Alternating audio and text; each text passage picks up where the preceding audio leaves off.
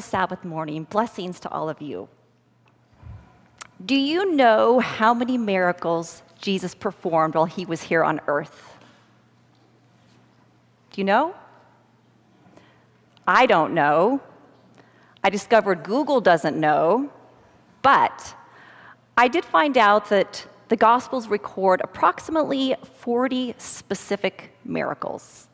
However, we know that he healed multitudes. He often left villages with no one sick.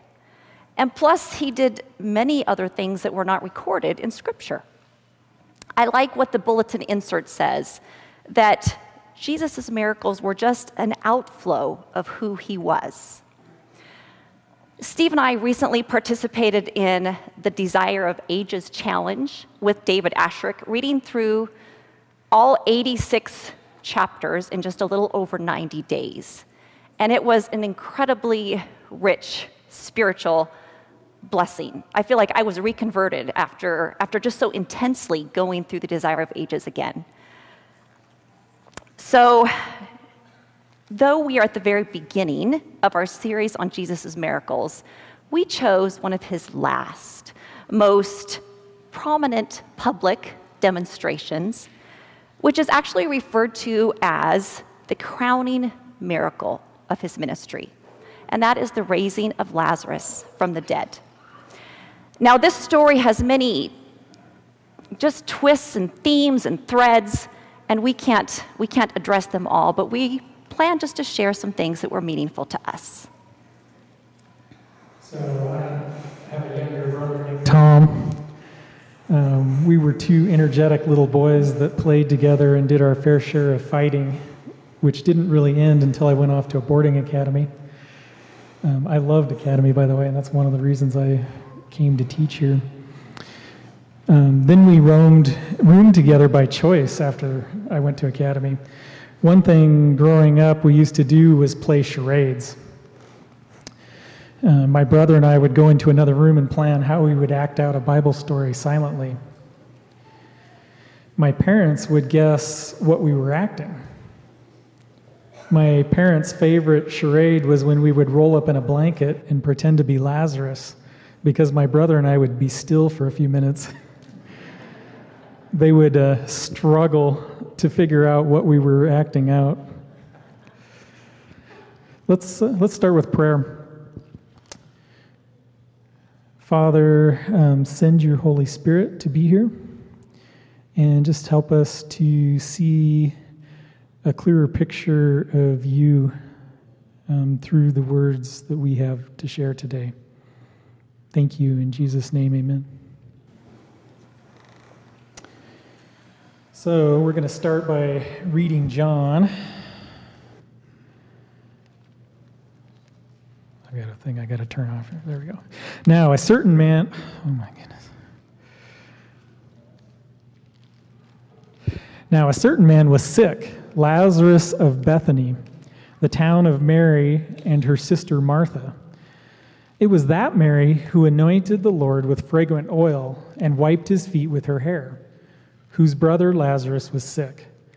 Therefore the sisters sent to him, saying, Lord, behold, he whom you love is sick.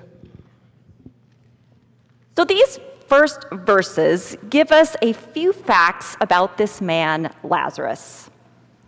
I find it interesting that Lazarus is only mentioned in the Gospel of John in this chapter, chapter 11, and the next chapter, chapter 12. But his sisters were also referred to back in Luke. And that's the time when Jesus first visited this family.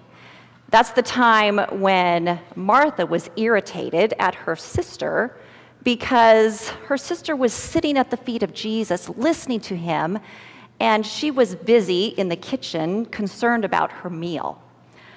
But Jesus gently reminds Martha and me, because I very much identify with Martha, to focus on what is most important, and that is soaking up the words of Jesus. We also can tell from these verses that John, the author, wants to make sure we know who this Mary is. So Lazarus' sister Mary, this is the same Mary who anointed Jesus' feet with that expensive perfume, the same Mary who wiped his feet with her hair, the same Mary that Jesus forgave and from whom he cast 7 demons. We also see that this family is from Bethany, which is just under 2 miles from from Jerusalem. And we also see that Lazarus is special. He is extra special to Jesus because when the sisters send word to Jesus, they refer to their brother as the one that you love. The one you love is sick. So the Desire of Ages, which I have been so blessed by, Ellen White gives some added insight. She says that among the most steadfast of Jesus' disciples was Lazarus of Bethany. From their first meeting, his faith in Christ had been strong, his love for Jesus was deep, and he was greatly beloved by the Savior. And then she goes on to say that Jesus' heart was knit by a strong bond of affection to these siblings, to this family. He had often found rest and escape in their peaceful home. Here he didn't have to worry about the jealous priests, about the spies and their traps. He was able to be refreshed from the exhaustion of public life. With his friends, he could let his guard down. He could speak plainly. He didn't have to talk in parables. And they were attentive listeners, cherishing his words. She says here that Jesus found human tenderness, courtesy, and affection that he longed for. And there's something about that just warms my heart, that Jesus, the Son of God, longed for human tenderness and courtesy. And as Christ followers, I pray that we are enabled to give that to others, that we'll be able to offer that affection and tenderness. And then, of course, I hope that we also have a special place, a special home where we can be free to be ourselves, where we are loved unreservedly, and where we don't have to worry about our words being misunderstood. So when Lazarus became sick, Jesus was not in Bethany. When he received word that his friend was sick, he was most likely probably no further than a day's journey away. So let's keep reading in John 11:4. When Jesus heard that, he said, "This sickness is not unto death, but for the glory of God, that the Son of God may be glorified through it." Now Jesus loved Martha and her sister and Lazarus. So when he heard that he was sick, he stayed 2 more days in the place where he was. So it says here that Jesus loved them all, but he still stayed where he was 2 more days. Now, the sisters hadn't even requested that Jesus come. They just assumed he would. They thought that he would, as soon as he got the message, he would drop everything and get there as soon as possible. The one he loved was sick, and the sisters knew of the miracles that Jesus had been doing for other people. The disciples were also confused. They wondered why Jesus didn't immediately go to Lazarus, which led them to question how come Jesus didn't rescue his cousin, John the Baptist? Why did he leave him in prison to die? Which made them wonder, what is Jesus up to?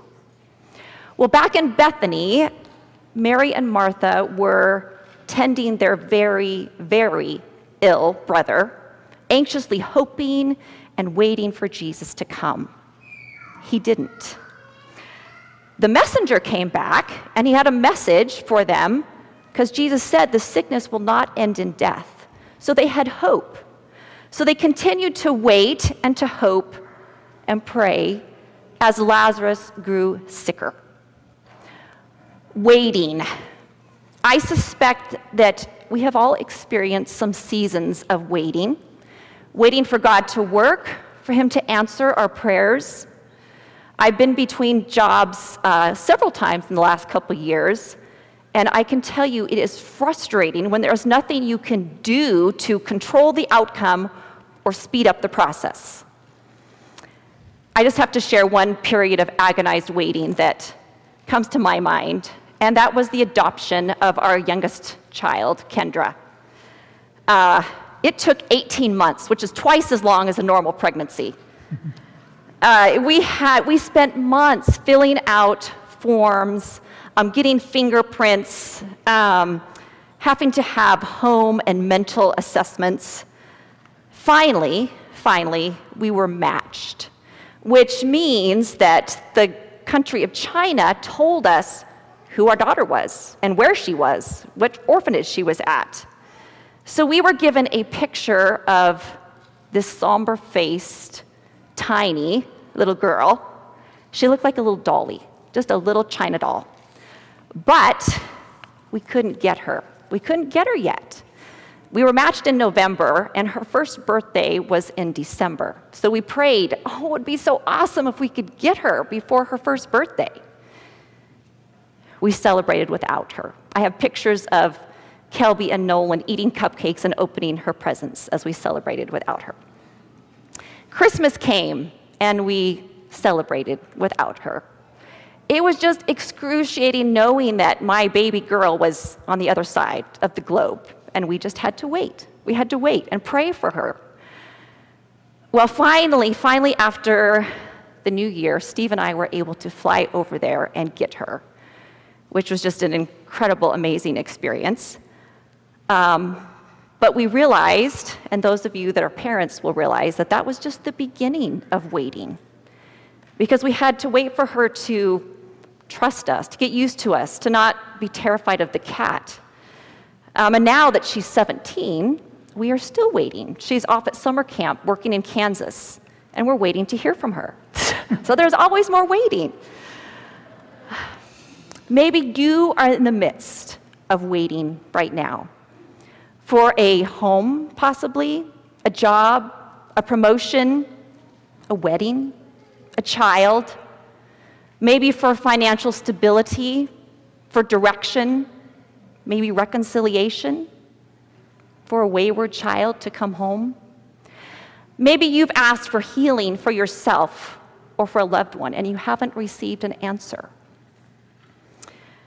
The Desire of Ages says that Jesus witnessed the sorrow of the two sisters. He beheld the scene that rent their hearts as they waited, and they fought death. They were not alone, but they were upheld by the sustaining grace of Jesus. Like the song that you sang, He will hold me fast. That's what he was doing for those sisters, and that's what he will do for us in our waiting. I like the example of King David in the Bible. He is a good example of someone who had to wait a long time from when he was first anointed to actually being crowned king. And he was hunted and on the run much of that time. He says, King David says in Psalm 27, I am still confident of this. I will see the goodness of the Lord in the land of the living. Wait for the Lord. Be strong and take heart and wait for the Lord. Well, Mary and Martha's waiting did not end as they had hoped.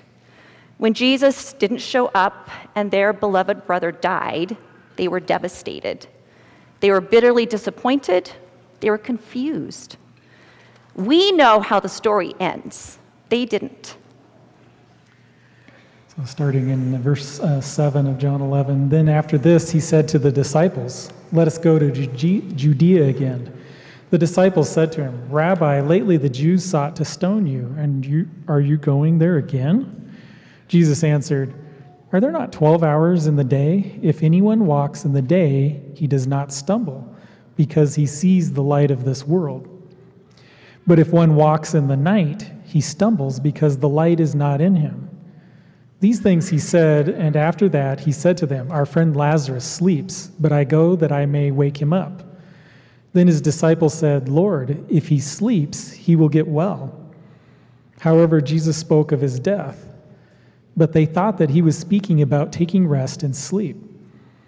Then Jesus said to them plainly, Lazarus is dead, and I am glad for your sakes that I was not there, that you may believe. Nevertheless, let us go to him. Then Thomas, who is called the twin, said to his fellow disciples, let us go also, that we may die with him. So we see how Jesus has this convoluted dialogue with his disciples who had actually temporarily forgotten about Lazarus.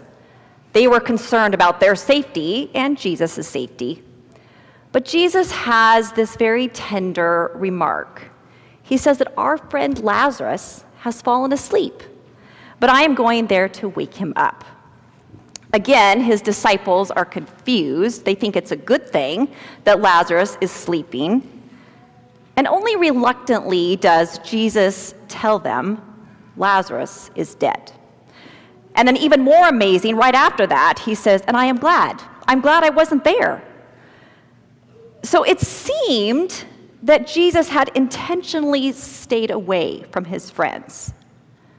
And the truth is, he did. And he stayed away on purpose, because if Jesus had been in that room where Lazarus lay sick, Lazarus would not have died. Satan would have had no power over the creator of life if Jesus was standing there. So Jesus stayed away so that Satan could temporarily exert his power in order that Christ's power would be on permanent display. If Jesus had showed up when everyone thought he should have showed up, this crowning act of his divinity, this act that showed everyone he was who he said he was, would not have happened. Him staying away was an act of mercy for the sake of the disciples, for Martha, for Mary, and for all the people through the ages that would believe because of this miracle. But again, the heartbroken sisters, they didn't know this yet. So I'm going to just quote straight from Desire of Ages. This is on page 528. The suffering sisters saw their brother laid in the grave. Christ knew that as they looked on the dead face of their brother, their faith in their Redeemer would be severely tried. But he knew that because of the struggle through which they were now passing, their faith would shine forth with far greater power. He suffered every pang of sorrow that they endured. He loved them no less because he tarried. And then this next section is specifically for us right now. She says, to all who are reaching out to feel the guiding hand of God, the moment of greatest discouragement is the time when divine help is nearest. They will look back with thanksgiving upon the darkest part of their way. From every temptation and every trial, he will bring them forth with firmer faith and a richer experience. To all who are reaching out to feel the guiding hand of God, the time of greatest discouragement, that's when divine help is nearest. Now, I certainly don't pretend to understand the depths of suffering in this world and what you may have endured, or why certain unspeakable atrocities take place in this world. There are forces at work behind the scenes that we have no idea about. There's a great controversy going on. All I know is that God is for us, and that he who did not spare his own son, but gave him up for us all, how will he not also, along with Jesus, give us all things? That's in Romans 8. So we can see just a tiny postage-size glimpse of a huge billboard picture of what is going on. Jesus sees everything. He sees it all. Now, there may be times when we get a little glimpse of how and why God works the way he does. Occasionally, a situation will end up neat and tidy, and we can say, now I understand why God did that. But most of the time, we will have to wait for eternity to get resolution to our questions. I love what Joni Eareckson Tada says.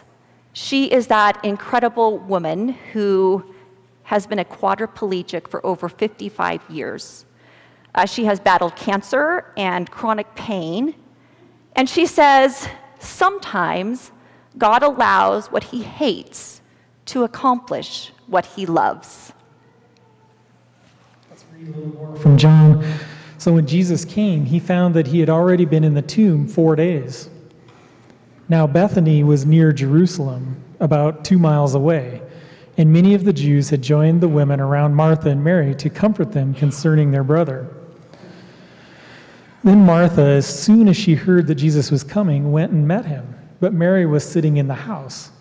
Now Martha said to Jesus, "Lord, if you had been here, my brother would not have died. But even now I know that whatever you ask of God, God will give you." Jesus said to her, "Your brother will rise again." Martha said to him, "I know that he will rise again in the resurrection at the last day." Jesus said to her, "I am the resurrection and the life. He who believes in me, though he may die, he shall live. And whoever lives and believes in me shall never die. Do you believe this?"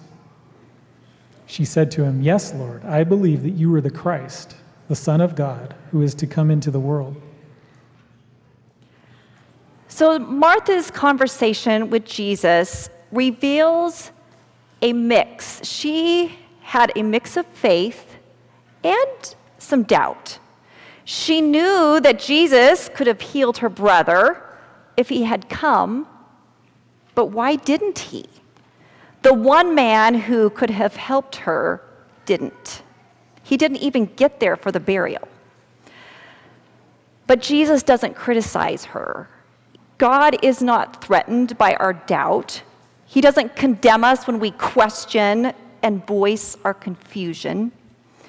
Again, look at David and the Psalms, which are full of him processing.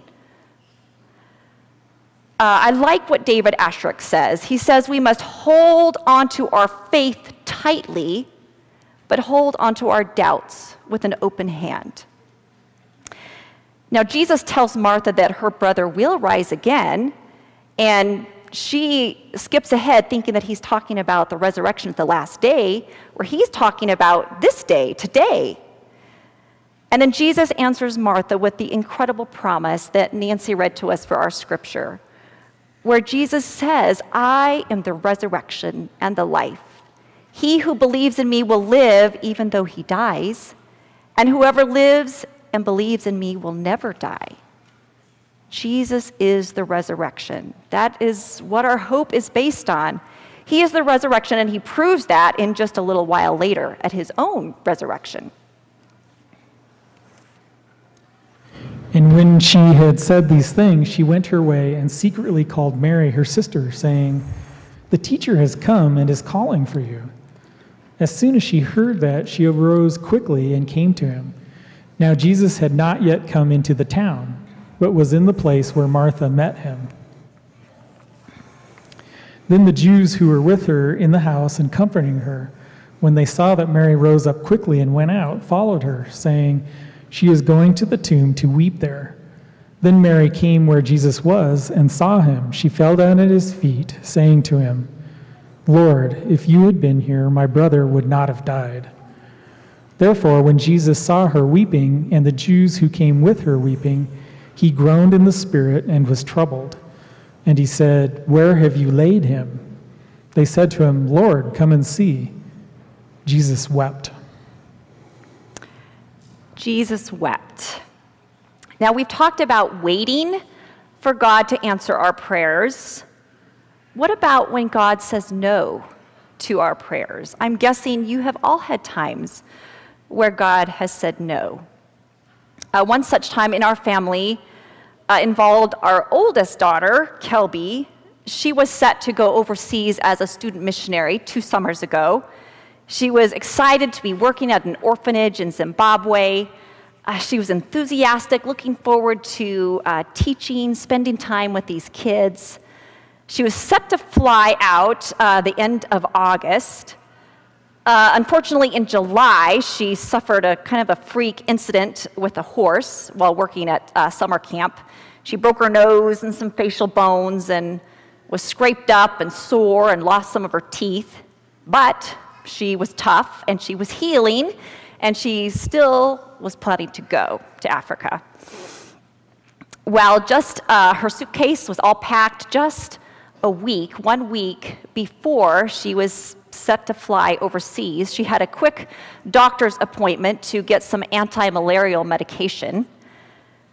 Campion Academy had started, and Steve and I were just neck deep in work, getting ready for senior survival, when Steve and I get a text.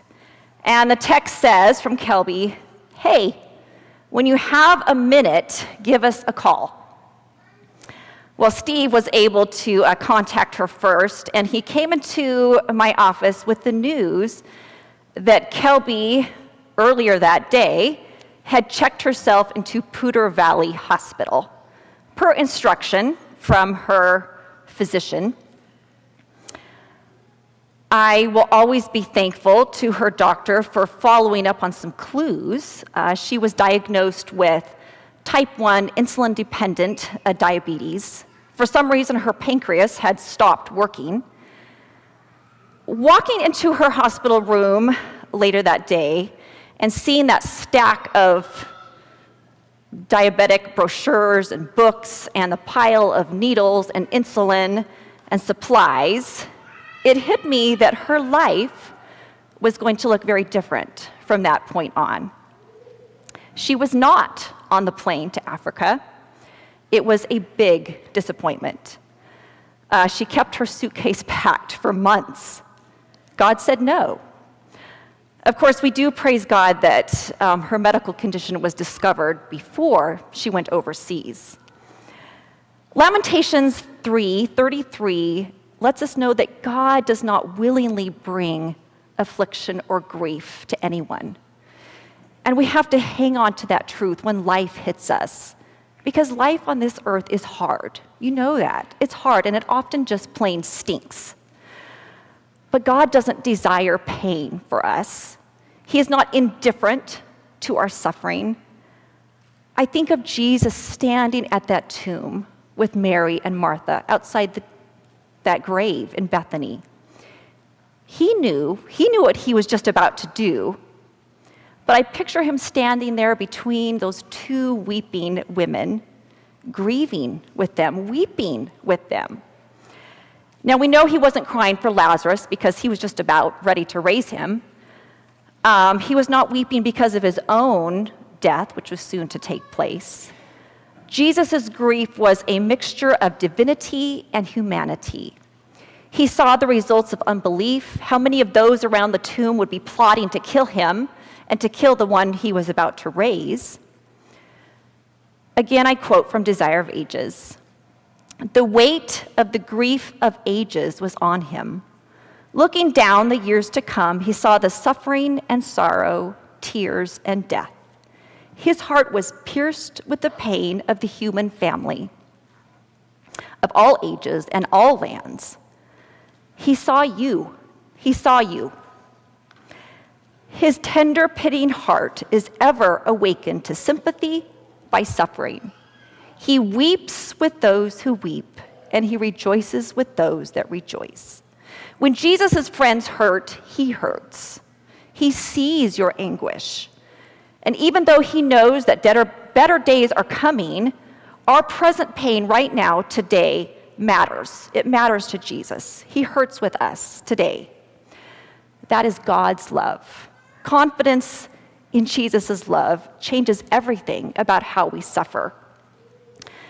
There's a song that one of my friends used to sing when I was in high school. It's called, you may remember it, "When you can't trace his hand, trust his heart." Because we often can't trace his hand, but we can always, always trust his heart. Then the Jews said, "See how he loved him." And some of them said, "Could not this man who opened the eyes of the blind also have kept this man from dying?" Then Jesus, again groaning in himself, came to the tomb. It was a cave, and a stone lay against it. Jesus said, "Take away the stone." Martha, the sister of him who was dead, said to him, "Lord, by this time there is a stench, for he has been dead 4 days." Jesus said to her, "Did I not say to you that if you would believe, you would see the glory of God?" Then they took away the stone from the place where the dead man was lying. And Jesus lifted up his eyes and said, "Father, I thank you that you have heard me. And I know that you always hear me, but because of the people who are standing by, I said this, that they may believe that you sent me." Now when he had said these things, he cried with a loud voice, "Lazarus, come forth." And he who had died came out bound hand and foot with grave clothes, and his face was wrapped with a cloth. Jesus said to them, "Loose him and let him go." Lazarus had been dead for 4 days, and Martha let Jesus know that removing the stone may not be such a good idea. But Jesus reminds her that if she believes, she will see the glory of God. Then Jesus prays to his Father for the benefit of those watching, that they would believe that he truly was sent from God. Now, I can just only imagine the anticipation of that moment when Jesus commands Lazarus to come out. Every eye must have been riveted on the opening of that tomb. And with hushed expectancy, they wait. And sure enough, there is a stirring in the grave. Lazarus comes out covered with grave clothes, which Jesus commands to be taken off.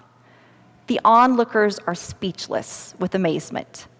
And there is a healthy, robust, full of life Lazarus. And Lazarus throws himself at the feet of Jesus. His sisters rejoice. They embrace their brother with tears of gratitude. My first career was doing respiratory therapy. And soon after stopping doing respiratory, I started volunteering as a firefighter here in Colorado with the Windsor Severance Fire District. And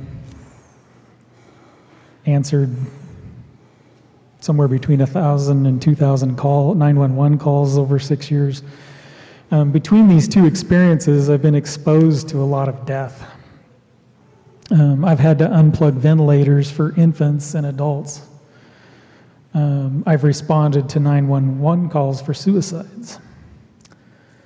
I've been to 911 calls where a teen was dead after a car accident.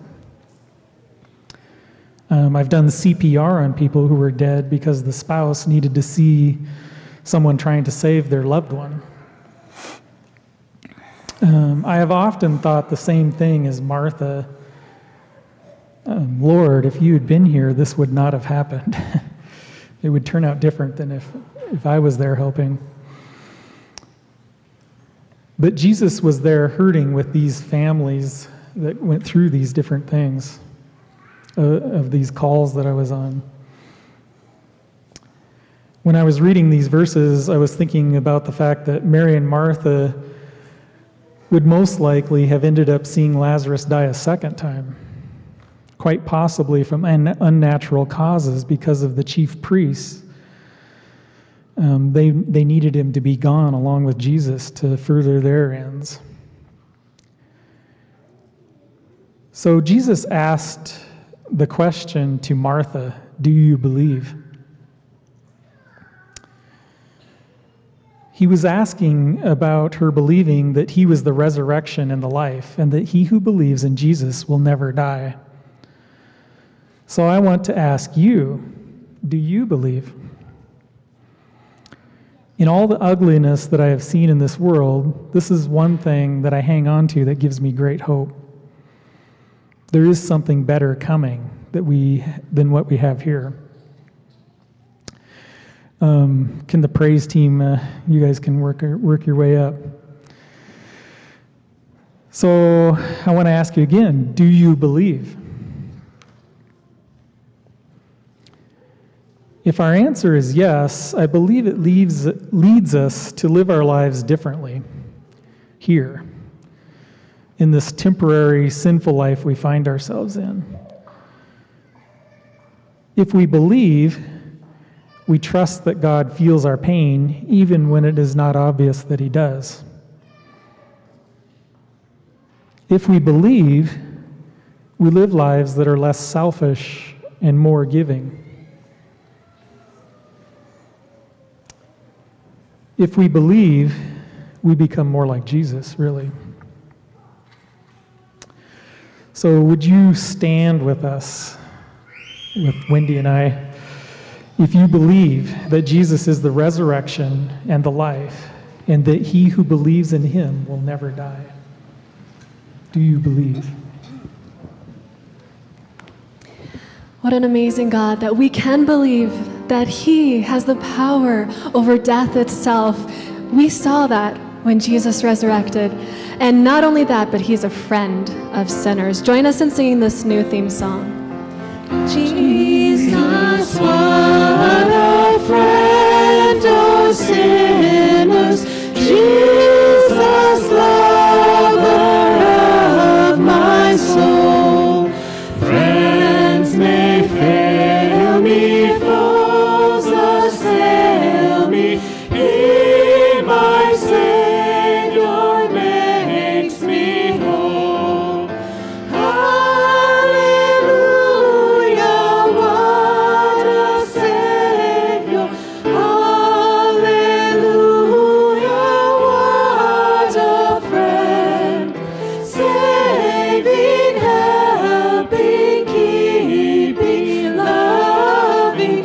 He is with me to the end.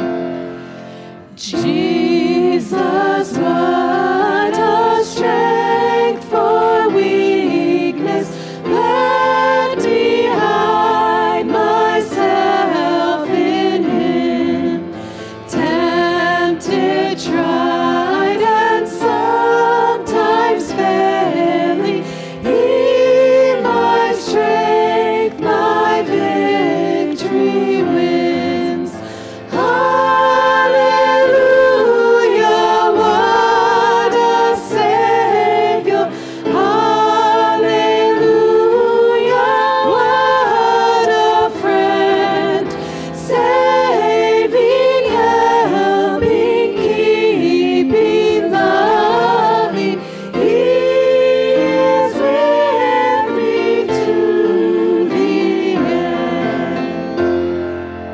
Jesus, what a help in sorrow, while the billows o'er me roll. Even when my heart is breaking, he, my comfort, helps my soul. Hallelujah, what a Savior. Hallelujah, what a friend. Saving, helping, keeping, loving. He is with me to the end.